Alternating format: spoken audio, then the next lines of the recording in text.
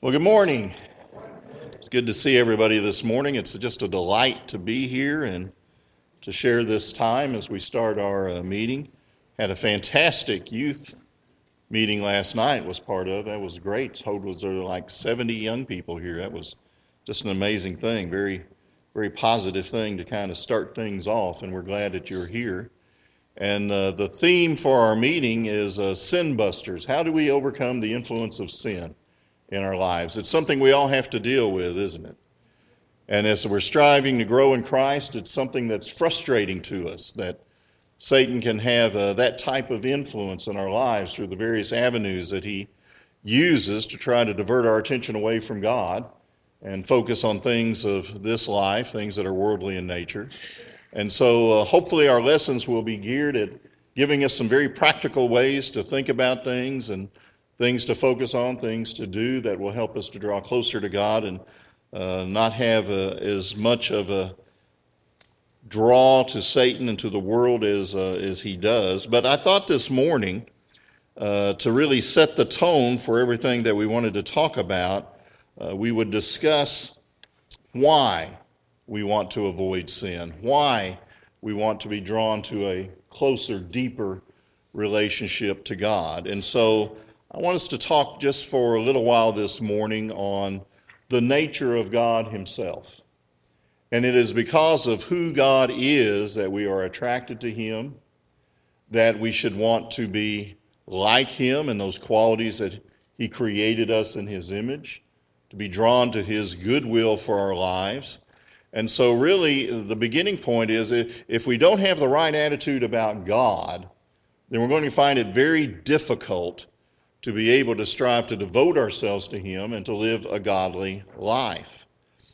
Respect is something that we all owe to God, isn't it? Respect. That word respect by definition means a feeling or understanding that someone or something is important.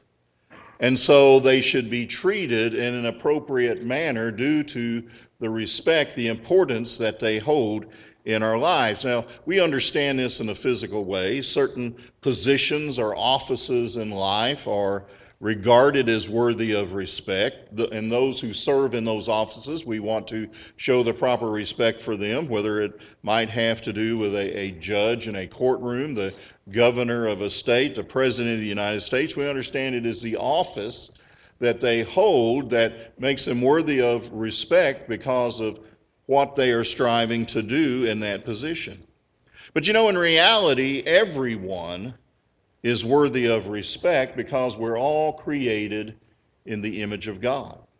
1 Peter, the second chapter, in verse 17, Peter reminds us we are to honor all people, love the brotherhood, fear God, honor the king or the emperor. And it's that phrase, we're created in the image of God. That's what God said, didn't he, in Genesis 1, when it came time for us to come into existence? Let us make man in our image. We've probably heard that phrase many, many times in our lives, perhaps so much that we've kind of started taking it for granted. We take it casually. We don't really reflect on what that implies about the nature of God himself, or what it implies about us, about who we are, and about how we should live our lives. But I think there's this integral link between the nature of God and of ourselves being in his image. That link should be integral to who we are, how we think of ourselves, and therefore the kind of life that we seek to live because of that. It should be fundamental to our existence. In having the right attitude about God and who he is and the role that he has in our lives, and from having that attitude about the kind of life that should be fundamental, primary in how we define ourselves, how we set our priorities, how we go about making our decisions and our choices in living life. Maybe the struggle that we all have against sin, our inability at times to live as we should or as we should desire. Maybe part of it comes from not having a proper understanding about the nature of God, which will impact us in how we respond to God, whether we let God be God in our lives or not. I think it's always good to stop and consider who God is and what is it that makes him God anyway. Why do we attach that title to him? Why does Scripture describe him as it does? Because if we don't stop from time to reflect upon the nature of God, we won't realize just how great God is, how dependent we must be upon him, how vitally important it is that we're to be connected to him. So here in our class this morning, I want us to reflect on the preeminence of God and the preeminence of Christ and how that can make a difference in how we go about approaching sin, about the struggle with sin, about desiring and seeking to gain victory through having an active faith in our Lord. But I think the place to begin in all of this is understanding the God who created us, who calls us to himself, who desires us to have something better than what this world alone offers. Certainly something better than what Satan wants to do to us. So let's start off very basically this morning. If we spend any time in Scripture, one of the things we're going to realize is that God is a great God. It is something that he acknowledges of himself because of his nature as God. It is something the inspired writers bring out because of their understanding who he is. I'm going to go through some passages rather quickly this morning just to emphasize to us, and this is just a sample of all that we could look at through the pages of Scripture, that define God as being a great God. The 145th Psalm in verse 3, the psalmist states, "Great is the Lord and highly to be praised. His greatness is unsearchable." Even what we have revealed to us in Scripture is not all that could be said about the greatness of God. It is what we and finite creatures are able to comprehend about God and the description of him as being great, but it isn't all that there is. We haven't ferreted out, we haven't discovered, we haven't been able to conclude that we know all there is to know about the greatness of God. He is infinite in nature. We are finite. He's revealed himself in ways we know he is great, but the totality of that, the psalmist said, is unsearchable. In Deuteronomy, the 10th chapter, in verse 17, Moses said, "The Lord your God is the God of gods and the Lord of lords." There's all kinds of gods in the world, isn't there? There was at the time Moses said that. There is even in our day. It's amazing. In Ephesians 5, verse 5, Paul says we're to avoid greed because that is idolatry. So we have all kinds of gods that we can pursue in our lives, but God is the one true and living God. He is God over all the gods humanity has imagined or created. He is the Lord of all masters that anyone might submit to in this life. He is the great, the mighty, and the awesome God. 1 Chronicles 29 and verse 11, "Yours, O Lord, is the greatness and the power and the glory and the victory and the majesty. Indeed, everything that is in the heavens and the earth, yours is the dominion, O Lord. And you exalt yourself as head over all." Well, that isn't arrogance on God. Did he not create the heavens and the earth? Doesn't everything proceed from the power of the word that he spoke?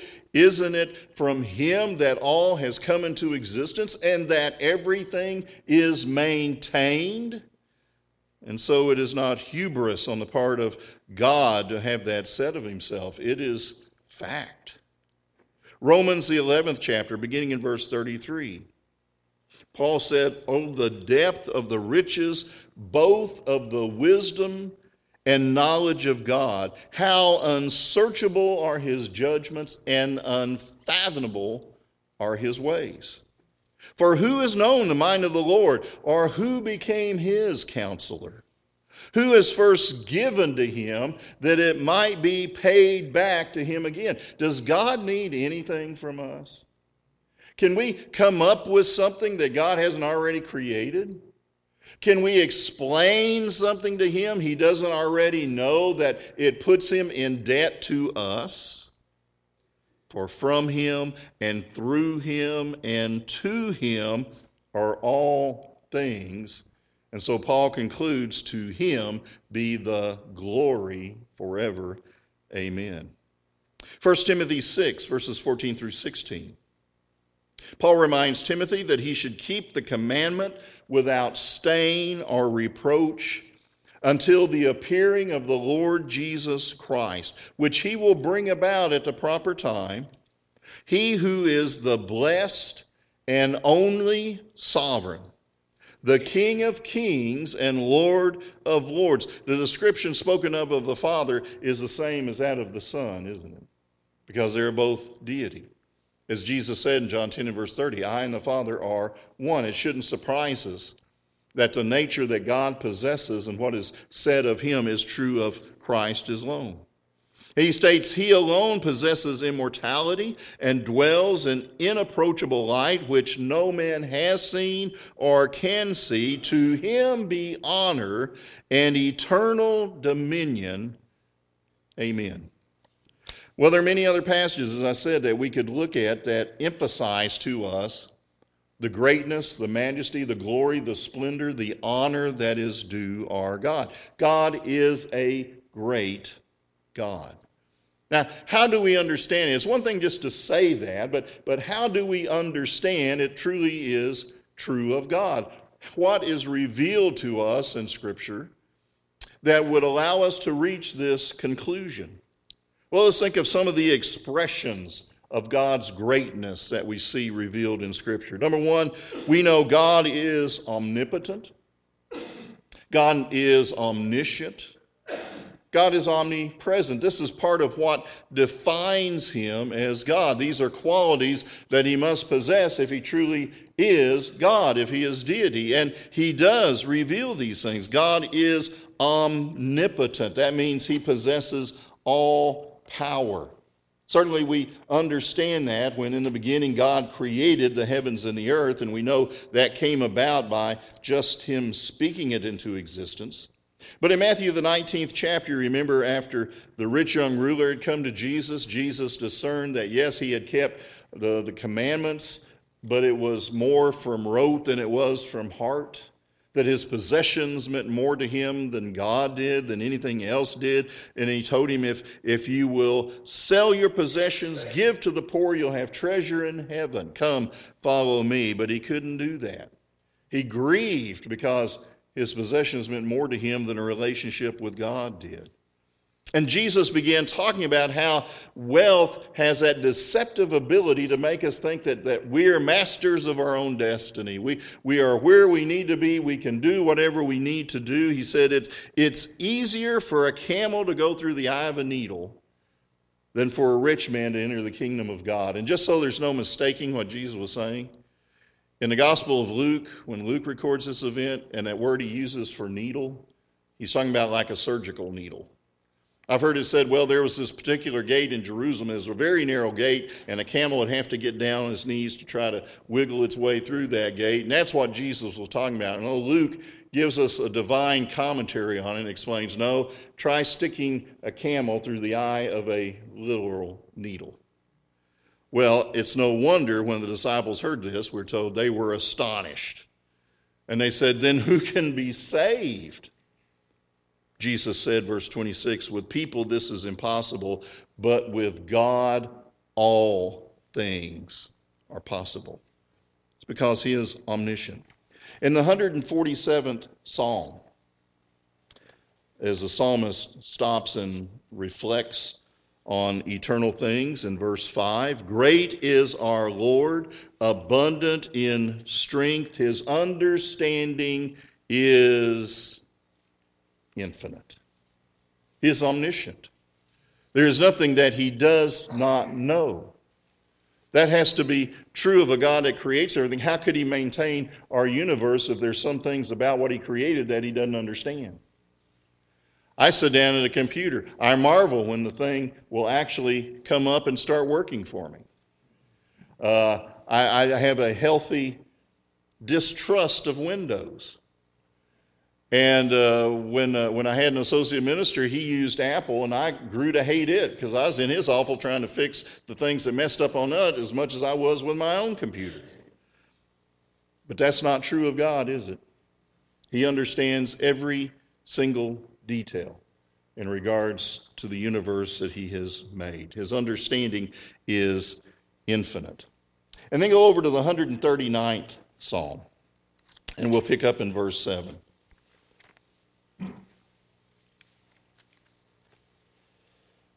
David here states, "Where can I go from your spirit?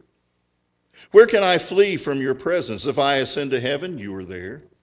If I make my bed in Sheol, behold, you are there. If I take the wings of the dawn, if I dwell in the remotest part of the sea, if I go to the highest of heights, the deepest of depths, if I go to the furthest most place one can imagine here in this existence, even there your hand will lead me, and your right hand will lay hold of me."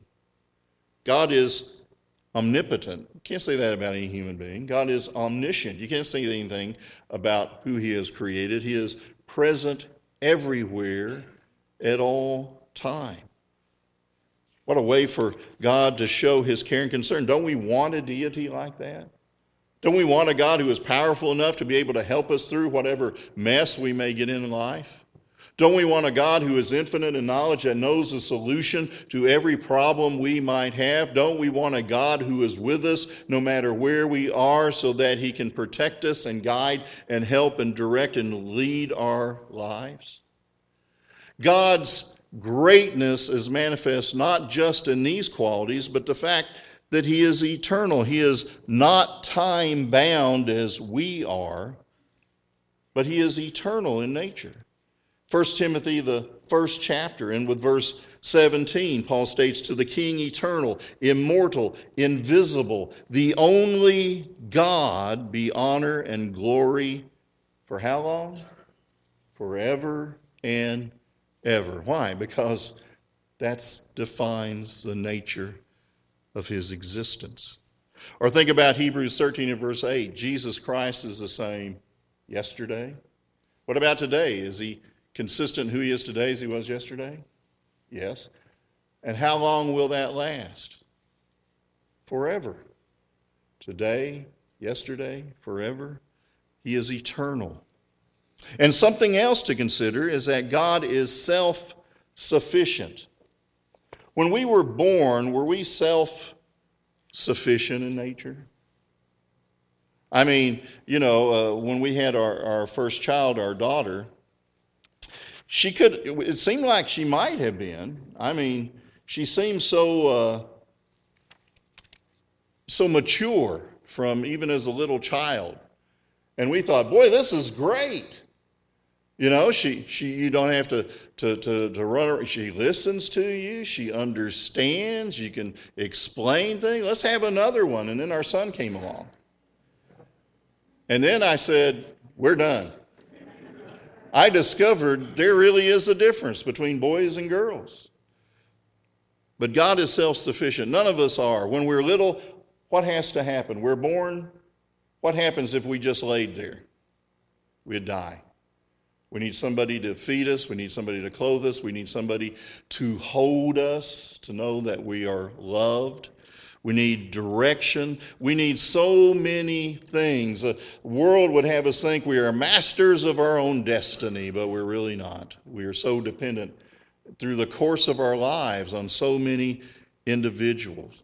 God possesses infinite riches of being and wisdom and goodness and power in and of himself. He is perfectly complete in his own being. He needs no one to provide or to care for him. He is totally sufficient in himself as to who he is. Jesus said in John the 5th chapter in verse 26, just as the Father has life, anybody have to give that to him? Anybody have to sustain it? Anybody have to provide that? He has life in himself. Within the sphere of his own being is everything necessary for his existence because he is God. And so he gave to the Son also to have life in himself. So Scripture tells us God is a great God, and Scripture reveals why he is such a great God, why we should have that kind of estimate of him as God. So what are the implications? How should this play out in our lives then? If we understand God is a great God, not just because of self-declaration, not just because he says he is a great God, but even the universe he has made, even we as humanity, everything points to the reality that he is a great God, and he has revealed that greatness in a variety of ways. How does that impact who we are, how we think, how we live? God is glorious. He is far above and beyond everything that is created in any and every aspect that can be conceived. You know, they say there's a couple of things necessary with regards to the physical being in existence. Does something ever come from nothing? What was there in the beginning? Before God ever spoke anything to existence as far as a physical universe, what was there? Nothing. There was nothing there. So something beyond the physical realm had to create it, yes? Because if the physical was nothing, evolution says something came from nothing, but that is not true. They are forced to say that because if they don't have anywhere to go as to how things came to be, except by acknowledging a creator, which they don't want to do. So God is separate and apart from the physical universe that he's made. Pantheism is wrong. He is not in it. He is over and above it. And he also has to be a powerful God, doesn't he? To be able just to speak and things happen. You begin to understand what captured the minds of the apostles. You remember in Luke the 5th chapter when Jesus put out in the boat and used it as a platform to speak to all the crowds on the shoreline of the Sea of Galilee? And how Peter, Andrew, James, John, they've been fishing all night, hadn't caught anything. And then when Jesus gets through teaching, he tells Peter, just drop your nets over on that side of the boat, you'll have a great catch of fish. And how did Peter respond to that? Peter was Peter. I love Peter. He's so human. It helps me to understand God still has a place for me if he can use Peter. Peter said what? Okay, you may be the Messiah, which Peter was probably thinking physical Messiah. You're going to be a king and you're going to reign and you're going to do all that stuff. But we're the master fishermen and we know how to fish and we've done it the way it should be done and we caught nothing. But because we love and respect you, we'll do what you say. What happened? Man, he never caught so much fish in all of his life. And how did he respond to somebody that knew that and could tell him how to do that? Get away from me. I am a sinful man. It made an impression on him. And it should on us. In society today, how do most people view God? What do we think about God? Say the word God and how do a lot of people, and I'm talking about in the Lord's church, but just in society as a whole, what do they think about God? Foolishness? He's love. He's kind of this grandfather kind of image, that he cares for everybody, but he doesn't have the guts to say anything against anybody. So he just approves and goes along with whatever we want to do. Patience. And he is a God of patience. Well, aren't we glad he's a God of patience? We have decided in our society pretty much this book, we don't need it anymore. We don't need it. Because we figured out, this is another deception of Satan, we figured out, you know what? Whatever we want to do, God is good with that. He just supports us no matter where we go or what we want to say or do or how we engage. He just going to approve it, and if we do something that's wrong, he's going to be there to clean up the mess after us. And no matter how we live, when we die, guess what? It's kind of like, you ever play this game, hide and seek, when you were a kid, and there were always some of the kids that really could hide pretty good. And you finally give up and you would shout out, oh, now don't make me feel this old.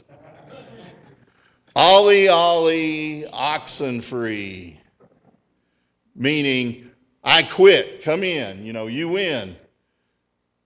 So when life is over, no matter how badly we behave, God's going to go, Ollie, Ollie, oxen free. Everybody gets in. That is a God Satan wants us to believe in. But it's not the God who is our creator and the one whom we should respect and reverence. There's a term used in the Old Testament. The word for glory oftentimes comes from a word which means to be heavy.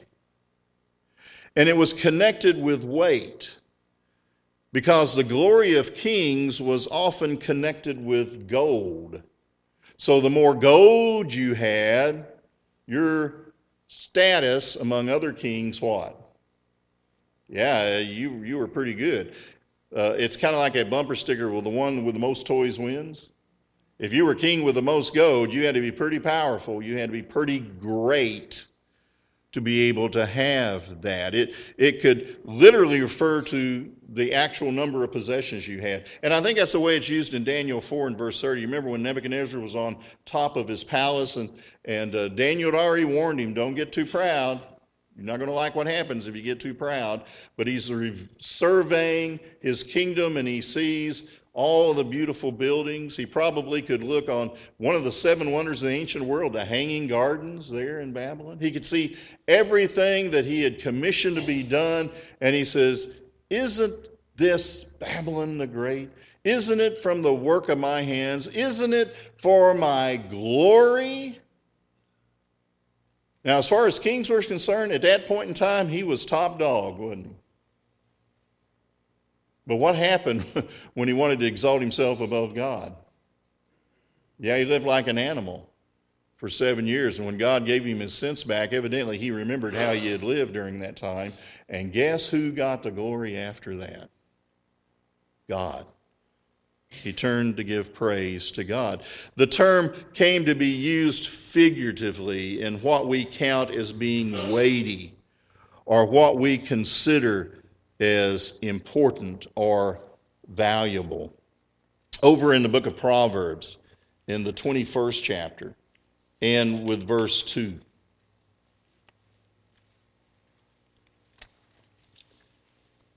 Solomon records, every man's way is right in his own eyes, but who counts what is weighty? The Lord weighs the hearts. We can think we're pretty smart and we're pretty special and we're pretty significant because of how we view ourselves or what we possess or things of that nature. But the truth of the matter is, God needs nothing from us for his existence. We are not his equal. We do not get to dictate terms to our Creator how things should be. You remember in Romans 11th chapter, Paul says, what right does the piece of clay have to say to the potter, why did you make me this way? We do not get to tell God how to be God. He is not dependent on us for our existence.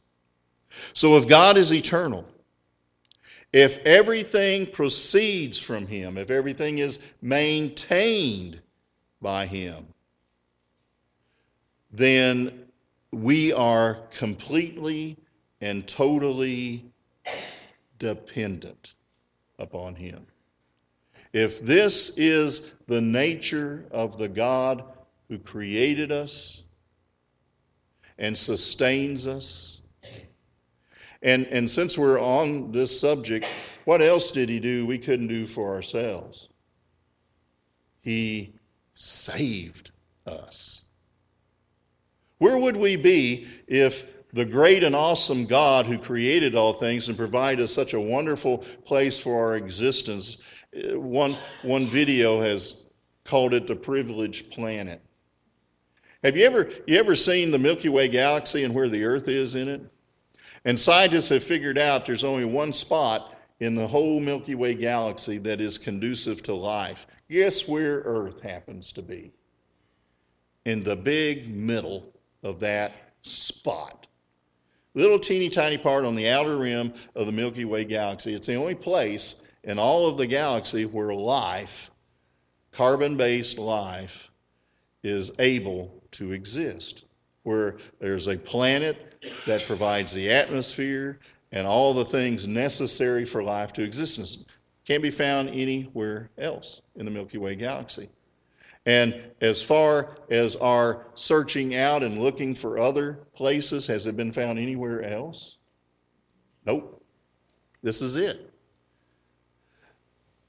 So aren't we glad that this Creator not only brought us into existence and provided us such a wonderful place to live, and sustains it for our existence, but loves us enough, he sent his Son to die for us. He's vested in us. He cares and concerned over us physically and spiritually. What should our response be? We must acknowledge the greatness and the majesty, the glory, and the honor inherent in God is God. When we drop our estimate down of God, it opens a door to the lie of Satan that we're pretty special in and of ourselves, and we can do pretty much whatever we want to do, and God, if there really is a God, will be okay with that. Unless we keep him on the throne of our hearts, then we open ourselves to fall victim to the temptations of Satan. The appropriate response to how great and to how magnificent God is in us as his creation is, how should we respond? God says, I created all things, I made you in my image, I sustained you, I have provided all things necessary for life and godliness, 2 Peter 1 and verse 3. So what should our response to be? Well, thank you, God. That was very thoughtful of you to do that. I think we'll take it over on our own now. That's what some people think. But really, how should we respond to God? Praise. Understand we're not really worthy. We haven't done anything to deserve what he has done. And since he made me and he knows me and he has set eternity in our hearts, but how much of eternity do we really understand? Do we have anywhere near the intelligence God has? So the best thing I should do is to live in submission to him. To put him first, to humble his will over my will. That shouldn't surprise us then when Jesus said in Matthew 16, if we want to follow him, the first thing we have to do is what? Deny yourself. Take up your cross, and then we can follow him. But the first thing we have to do is get ourselves out of the way because we're only going to mess things up. And Peter was a great example of that, wasn't he? Jesus was explaining who the Messiah really was, what he was going to do. I'm going to have to go to Jerusalem. I'll suffer many things at the hands of the Jews. They will put me to death. I'll rise on the third day. Peter stopped listening when he heard they'll put me to death because the popular view of the Messiah was he never was going to die. I mean, he's going to take care of our needs. He's going to keep the enemies at bay, and he'll always live to do this for us. So Jesus said, I must be put to death. And Peter goes, what? Come here, Lord. I don't like that plan. That's discouraging us. That's not the way it was told to us. This can't be right. And Jesus said, now, in his heart, don't you think he was sincere in saying that? But Jesus said, get behind me, Satan. He wasn't the literal embodiment of Satan, but Satan sure was influencing him, wasn't he? When we exert ourselves in what we think's right and what we think is best, and God doesn't factor into that, it will always get us in trouble. And Peter needed redirecting. You know, even the Son of God, our Savior, had to take a role of submission in the majesty of God by becoming flesh if he was going to fulfill his purpose. Philippians 2, verses 6 through 11. What a fantastic passage of Scripture upon the majesty of Christ, but the willingness. He did what? He didn't consider equality with God something to hold on to. He emptied himself. He let go that he might be in the likeness of man. And how far did he go to accomplish God's purposes? All the way to the cross. How dare we say, I got it figured out. If we truly, I get 5 more minutes or what? Well, that's not enough, but it'll do. If we truly grasp what the greatness of God is all about, if we realize everything that he is and all that he does for us, if we truly want to be beneficiaries of his magnanimous blessings that he wants to bestow to us, and we have to acknowledge his greatness, which first and foremost means we humble ourselves to him. We don't have time for it, but in Isaiah, the 6th chapter, verses 1 through 8. Remember when Isaiah, serving as a prophet of God, seeing God perhaps in a way he had never conceived of before. He saw the Lord high and exalted, seating on a throne. His robe filled the temple. Seraphim, who, this is the only time we find them in Scripture, and their purpose in this point was to stand in the presence of God, and they were shouting out, holy, holy, holy is the Lord of hosts. The whole earth is filled with his glory. What did Isaiah do? Woe is me. He understood the greatness of God. And he was willing to acknowledge his need to be in submission to him. And what did God do? When Isaiah humbled himself before God, what did God do? Symbolically, took a coal from the altar because he said, I'm a man of unclean lips. I live among a people of unclean lips. He took one of those coals from where the sacrifices for forgiveness would be offered, those animal sacrifices, touched his lips and said, you are now clean. And then God says, who will go for us? And Isaiah said, here am I, send me. Boy, when we let go of self, God sure can fill us up, can't he? And make us understand that it's in him where our greatness lies and where our significance and our importance. And when we grab hold of him and yield to his will, that's where we find the good life. So I'll close with this. What image do we have of God? Yes, he is a loving, caring, providing God for us. He's all of that. He's more than that. But God is not us. He is the great and powerful creator and sustainer of all things, with whom we have to do today and eternally. And so as we go through these lessons to help us better understand how Satan tries to tempt us with sin and ways to overcome it, We need to engage our minds. We need to engage our hearts. We need to engage our lives to acknowledge and always remember just how great God is who calls us. And I'll close in Hebrews 12, verses 28 and 29, where the Hebrew writer reminds us, since we receive a kingdom which cannot be shaken, let us show gratitude, which we may offer to God an acceptable service. How? With reverence and awe. It should influence every aspect of how we live, for our God is a consuming fire. He is great. He is majestic. And he loves us.